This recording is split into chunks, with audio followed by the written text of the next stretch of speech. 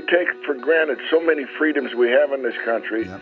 I think you really have to live overseas or at least visit overseas, some of these third world situations where they have openly oppressive governments, and to say some of the things that we say openly would end in incarceration or worse. Those issues and that type of a thing could never be discussed in some countries without fear of imprisonment. Welcome to the National Defense. The National Defense is dedicated to the men and women who serve our country in active duty, our veterans and their families. We're here for you. God bless you. We love you. On each episode, we look for people and stories with some connection to these heroes. I'm Randy Miller. Actor John Amos has had a long and storied career as an actor in television, stage, and on the silver screen.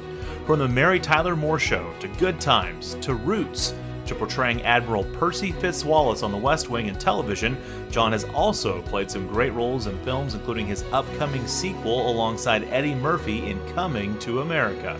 John was a member of the 50th Armored Division of the New Jersey National Guard and visited his old unit when they were deployed to Afghanistan several years ago, and has been a great supporter of veterans all across the country.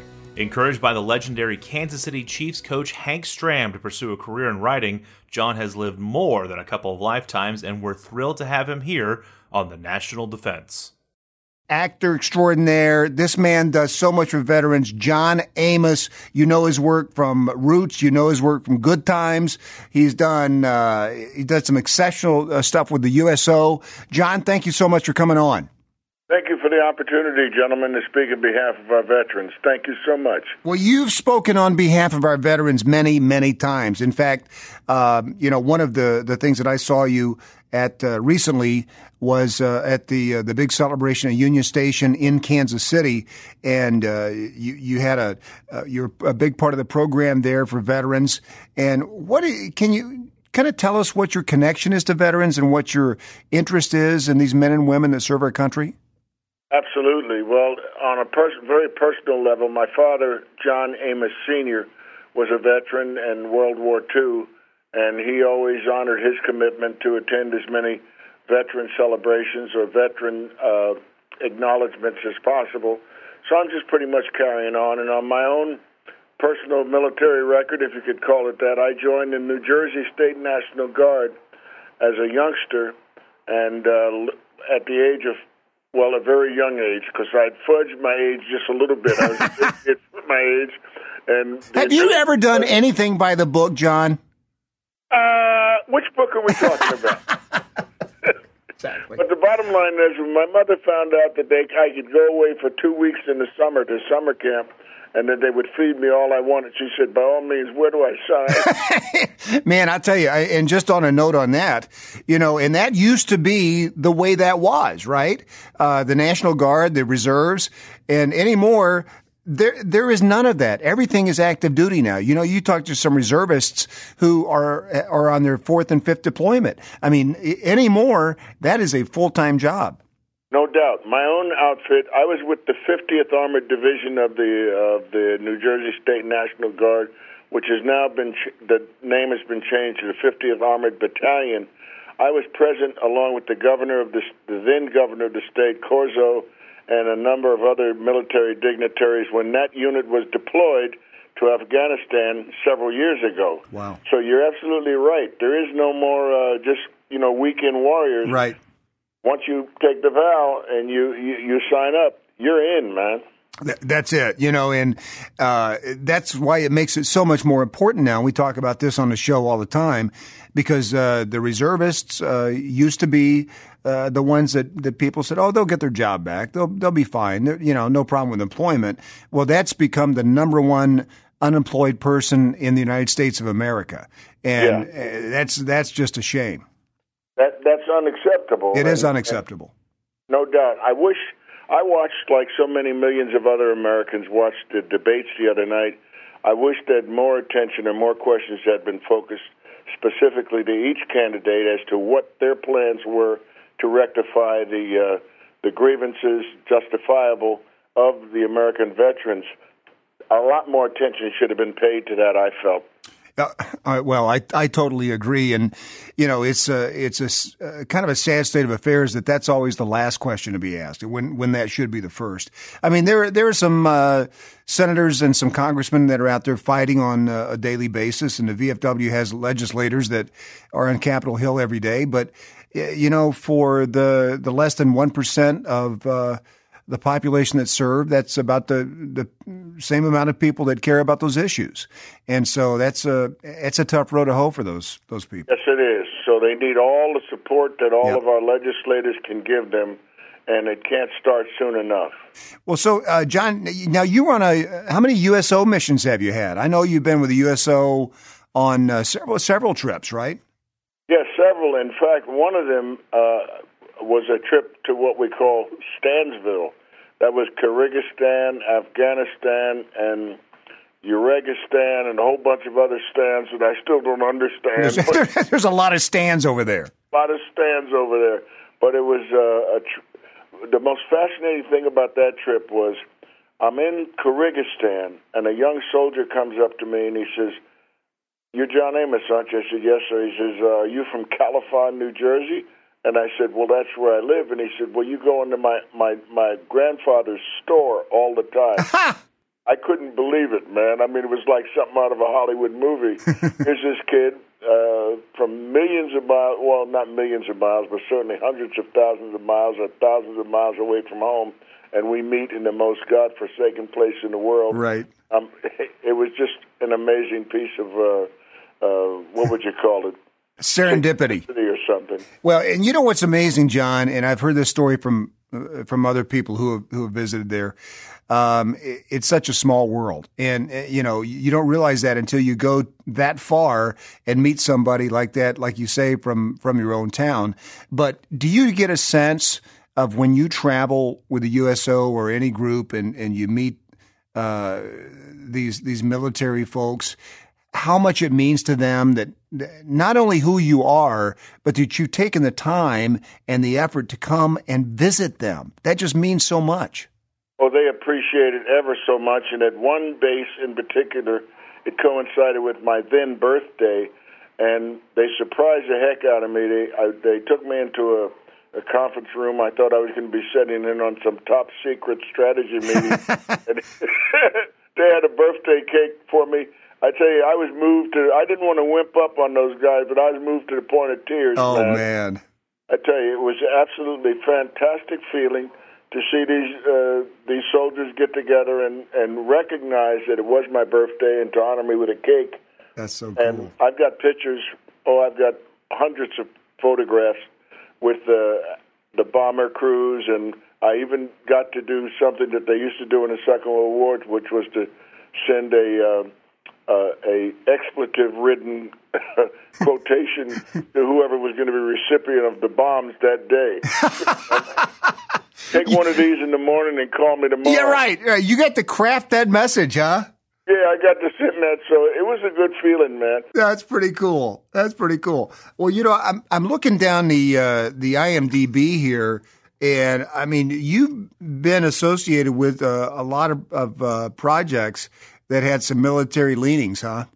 Oh, no doubt. And then, of course, on the West Wing to portray the chairman of the Joint Chiefs of Staff. For a guy that never made it past Tenderfoot and Boy Scouts, I did pretty well.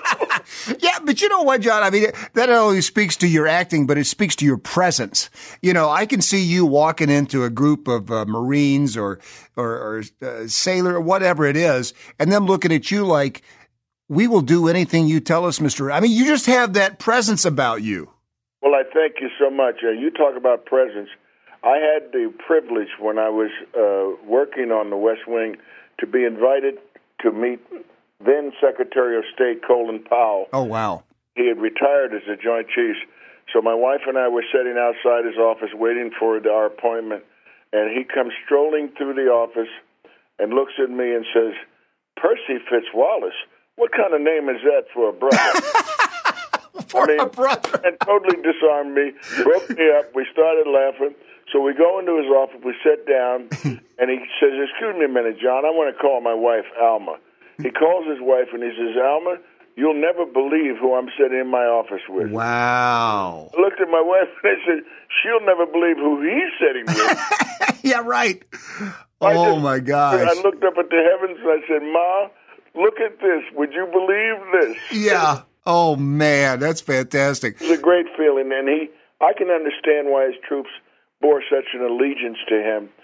You talk about presence. If he'd have said, John, we need you to re-up, I'd have signed the papers right. Well, I mean, not just re-up, but can you imagine Colin Powell telling you that when you're getting ready to leave the military, are you sure you want to do that, son? No, I'm not. I've thought it over. I'm not going to do it. I'm going to stay. Exactly. He'd have pulled you off the fence the right way. That's right. What do people recognize you most from when you're out in the public or when you're visiting the military? Have you ever had a chance to go to Walter Reed, by the way? Yes, I did. I was going to relate that experience. I went to Walter Reed a number of times before they moved the facility to Bethesda, Maryland, I believe. Sure. And it was an eye-opening experience to see the rehabilitation facilities they had there for those soldiers and those warriors, male and female, who had lost a limb. Yep. Particularly a lower limb, a leg, and to see them on the therapy program and the way these guys cheer each other on. They don't want any pity parties. No, folks. no. Listening. That's the last thing they want. What they want is to be brought back into society, given a meaningful role, and understand that just because they've lost a limb, they haven't lost their hearts and they haven't lost their devotion to this country. And they need that support. So if it takes a few minutes out of your day to just write a postcard to the nearest veterans organization near you, the nearest VFW, and just say thank you for your service. God bless you. We appreciate you.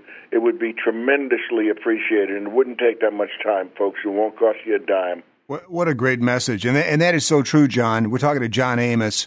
It's so true that when they get any kind of recognition, no matter how small, how large, they appreciate it so much. And you're so right about the Warriors.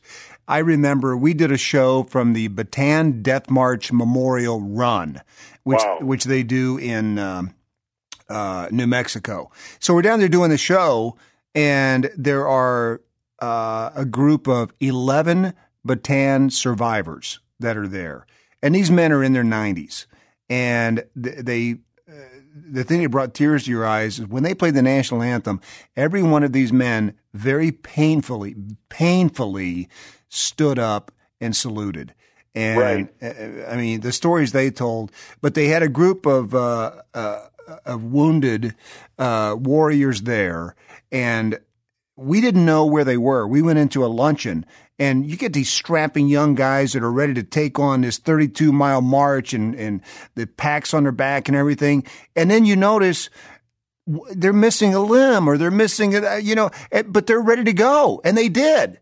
Right.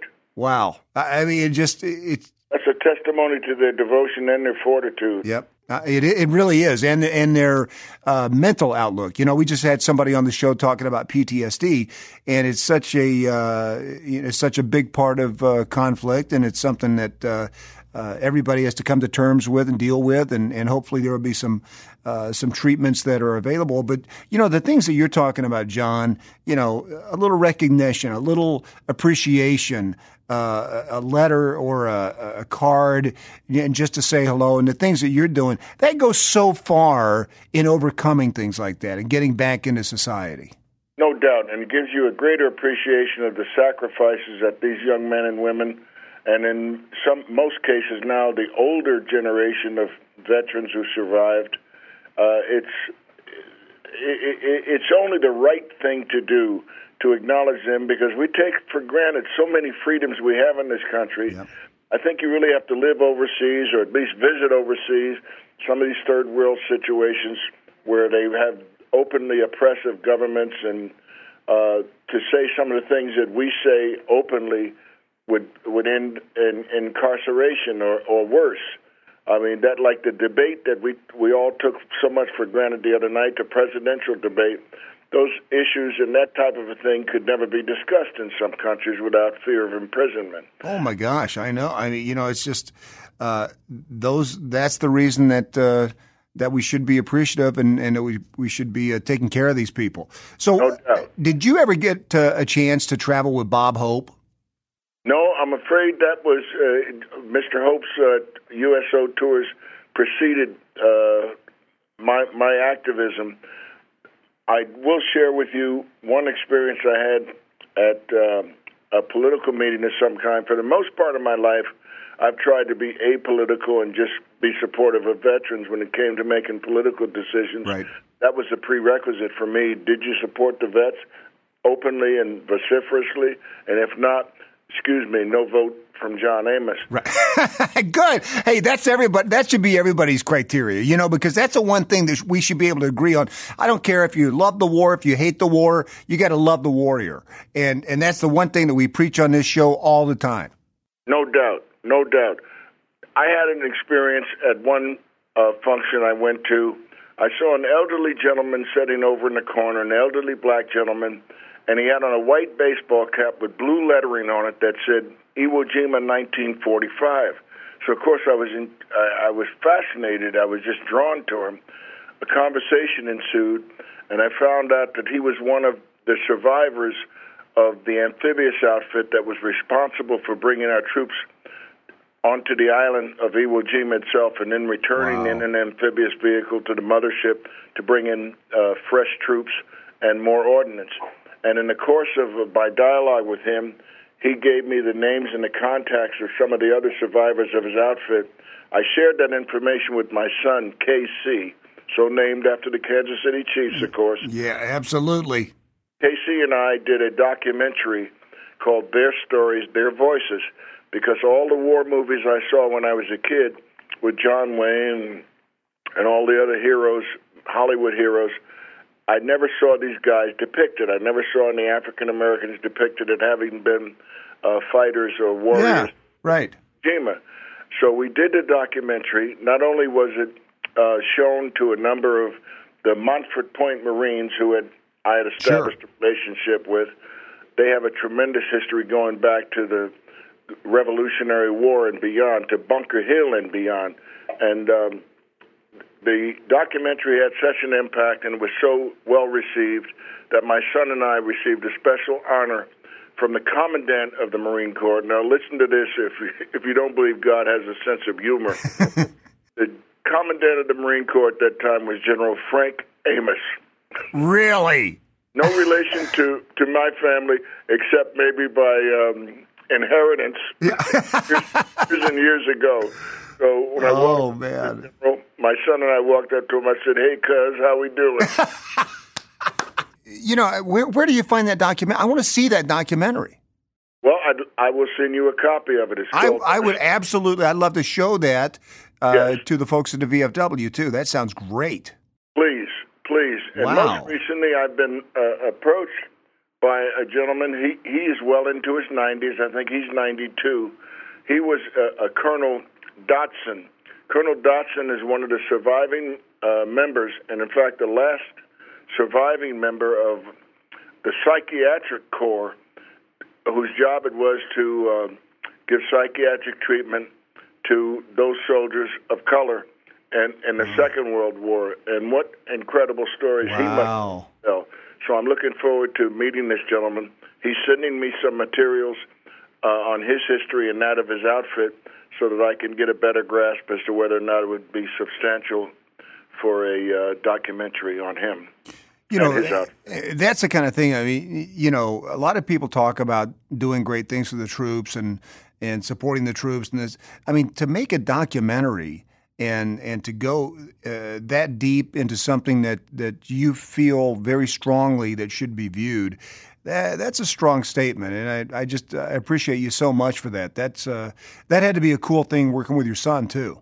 Oh, it was great. Casey's an award-winning filmmaker, and we worked together on a number of projects, but this one was so close to both our hearts.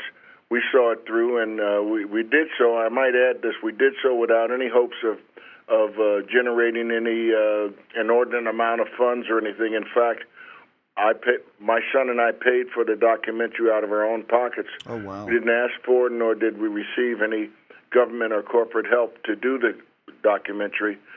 if I go forward in the future with this effort, I certainly have gotten the attention and I hope the support of a number of corporations and private entities that would be supportive of such a documentary being done full blown.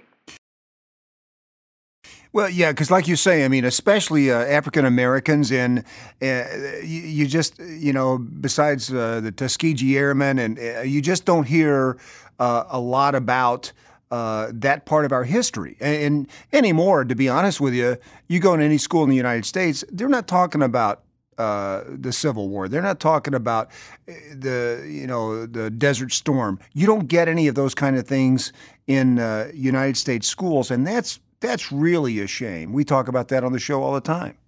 Yeah, there's no explanation for it, or there's no justifiable explanation as far as I'm concerned. No, I mean, and so when we have somebody, that's so fascinated and so invested in telling those stories, it's so great to hear. So now, what are you doing now, John? What's next up for John Amos? Well, I continue to work on that documentary that I spoke of regarding the psychiatric evaluation of those troops that had been traumatized in whatever conflict they served in. So I'll continue with that, and I'll continue being supportive of veterans in my area. I ride a motorcycle, or I did until old age said, hey, But I became a member, a very proud member of a national outfit called Rolling Thunder. I saw that, and I'm very familiar with Rolling Thunder. That's tremendous. Oh, what a tremendous feeling it was. Some years ago, I say maybe 5 years ago, I took what they call the Ride to the Wall. The wall in D.C., where all the names of all the veterans who passed and gave the ultimate sacrifice during the Vietnam conflict were acknowledged. And that wall, to ride to that wall with those thousands of bikers from all over the country, that was a feeling I'll never forget. Wow. My right hand up, at one point we had over 225,000 bikers that had ridden there, either solo or with their wives or friends. Wow. And it was fantastic. When they revved up that 250,000 Harleys, wow. I mean, it was like the world was vibrating. But to see all those guys from every walk of life, some were corporate biggies, CEOs, sure, down to that street mechanic. They got on their machines and they rode there to honor those veterans. It was quite a feeling to be part of that. Well, and the great thing too about Rolling Thunder is we've gotten every story that we hear about where they have stood between the idiot protesters, the Phelps clan, and mourners that are grieving over those that they've lost, and they're standing between them with their engines. I mean, that's sensational. Absolutely. Nothing short of sensational. And the very fact that we've got the freedom to have gatherings like that and have organizations like Rolling Thunder, that's all the testimony anybody would need as to the freedoms we have in this country and the sacrifices that were paid for us to have those freedoms. We can't take it for granted. And I think that we have a tendency to do that.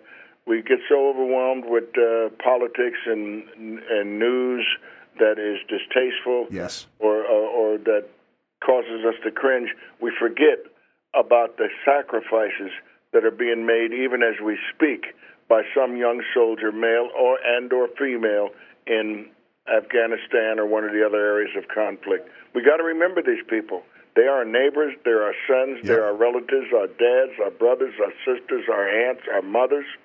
We got to acknowledge these people and make their come home, when their homecoming, rather, got to make their homecoming something that they can celebrate and let them know that we appreciate their service.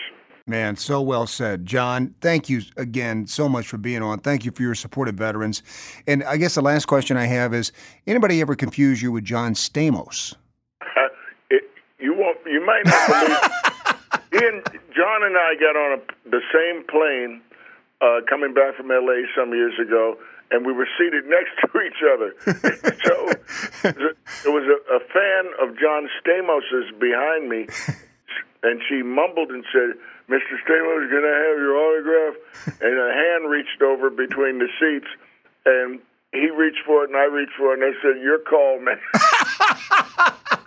So he's a nice guy. At least the one time that I met him, he was very amiable, very likable. So, yeah, I did get to meet John Stamos. That's funny. You got to meet John Amos. John, you're the man. Thank you so much for being on. I promise we won't interview you again for a couple days. Hey, you take your time. I'll be available when you guys need me. Hey, listen, we're still looking for you in Kansas. And by the way, I don't know if you knew this or not, but Kansas City, Missouri is the national headquarters for the VFW. I was not aware of that, so I've got to do a special shout out to all the VFW veterans in Kansas City. Carry on, guys, and go Chiefs. Thank you, John. Have a great day. Thank you, gentlemen. You too. You know, you don't have to be a five-star general to be involved with the national defense. You can subscribe and leave us a 5-star review on iTunes or wherever you get your podcasts. You've been listening to The National Defense. The National Defense is written and hosted by me, Randy Miller, and executive produced by Nate Herron. Be sure to visit us online at thenationaldefense.com.